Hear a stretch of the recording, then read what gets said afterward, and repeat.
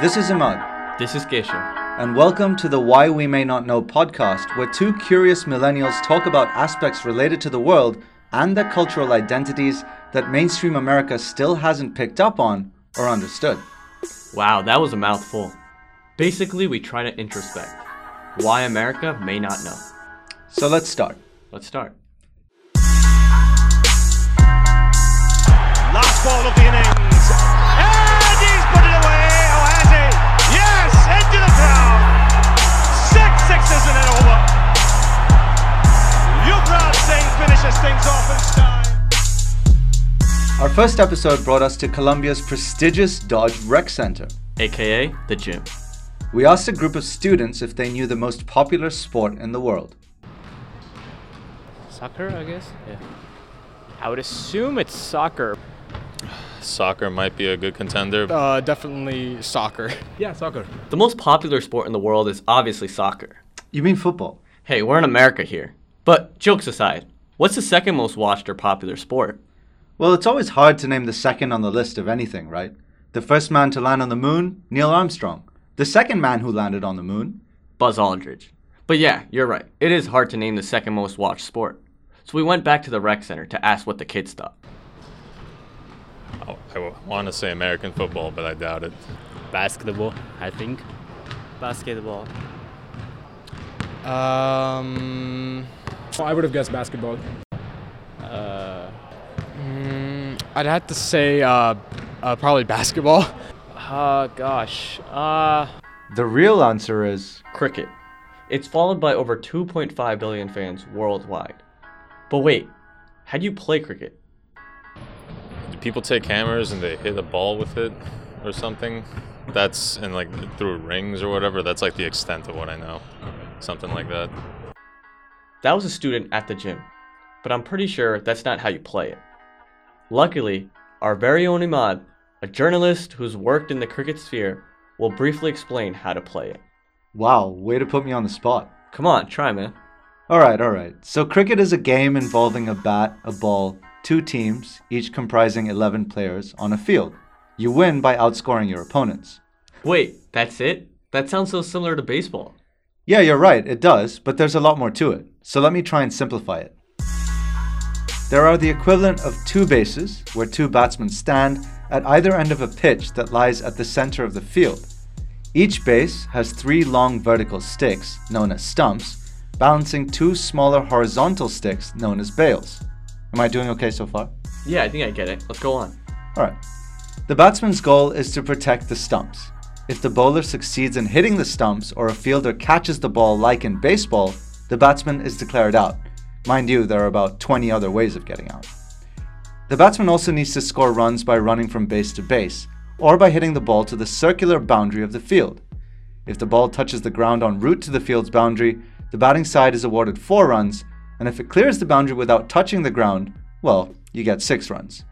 When 10 batsmen are out, the teams switch roles. How's that? How's that, umpire? That was good.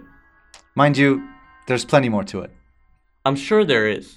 But the real question is, with fans in about 105 countries, mainly India, Australia, South Africa, New Zealand, England, West Indies, Zimbabwe, Afghanistan, Ireland, Sri Lanka, Pakistan, and Bangladesh, why isn't this sport popular here in the States?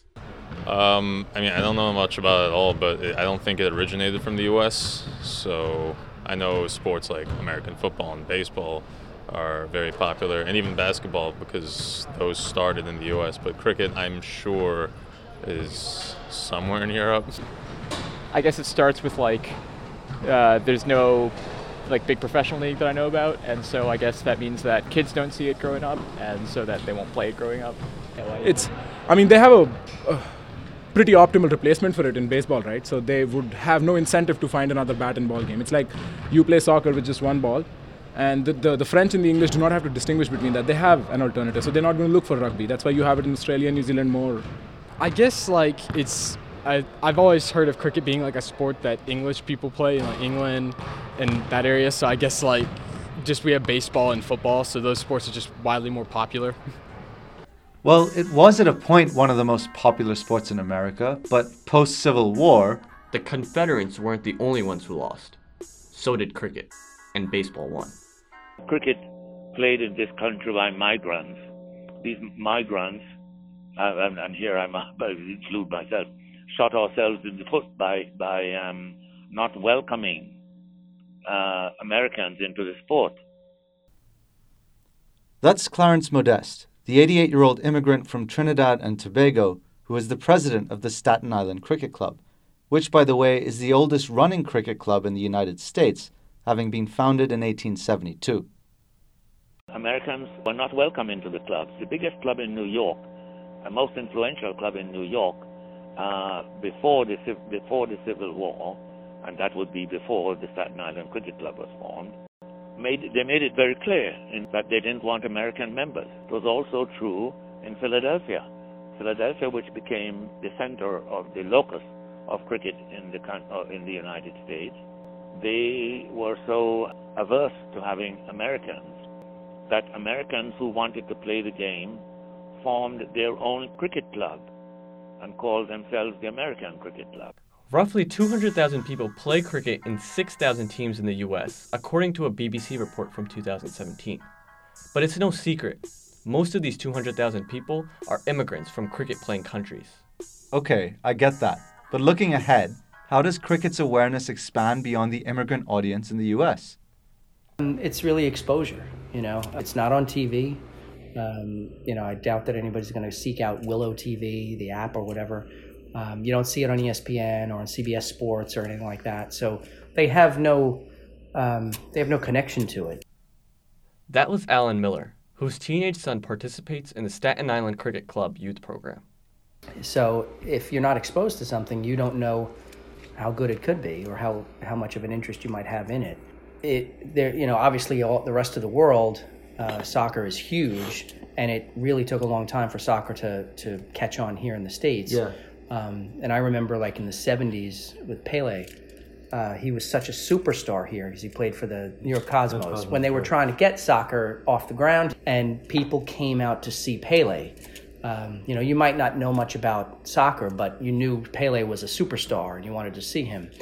They have no exposure to anyone like that. There's no sports hero of cricket for Americans to latch on to. Chris Gayle, by the way, is a West Indian cricket superstar. Kids here, they don't have that American cricket star that they want to go see. If Chris Gayle played for like USA Cricket, maybe they'd go see him. Well, that's interesting. So it's clear, cricket has been a sport and continues to be a sport played by immigrants for immigrants. And also has become a medium through which immigrants in this country connect to their roots back home.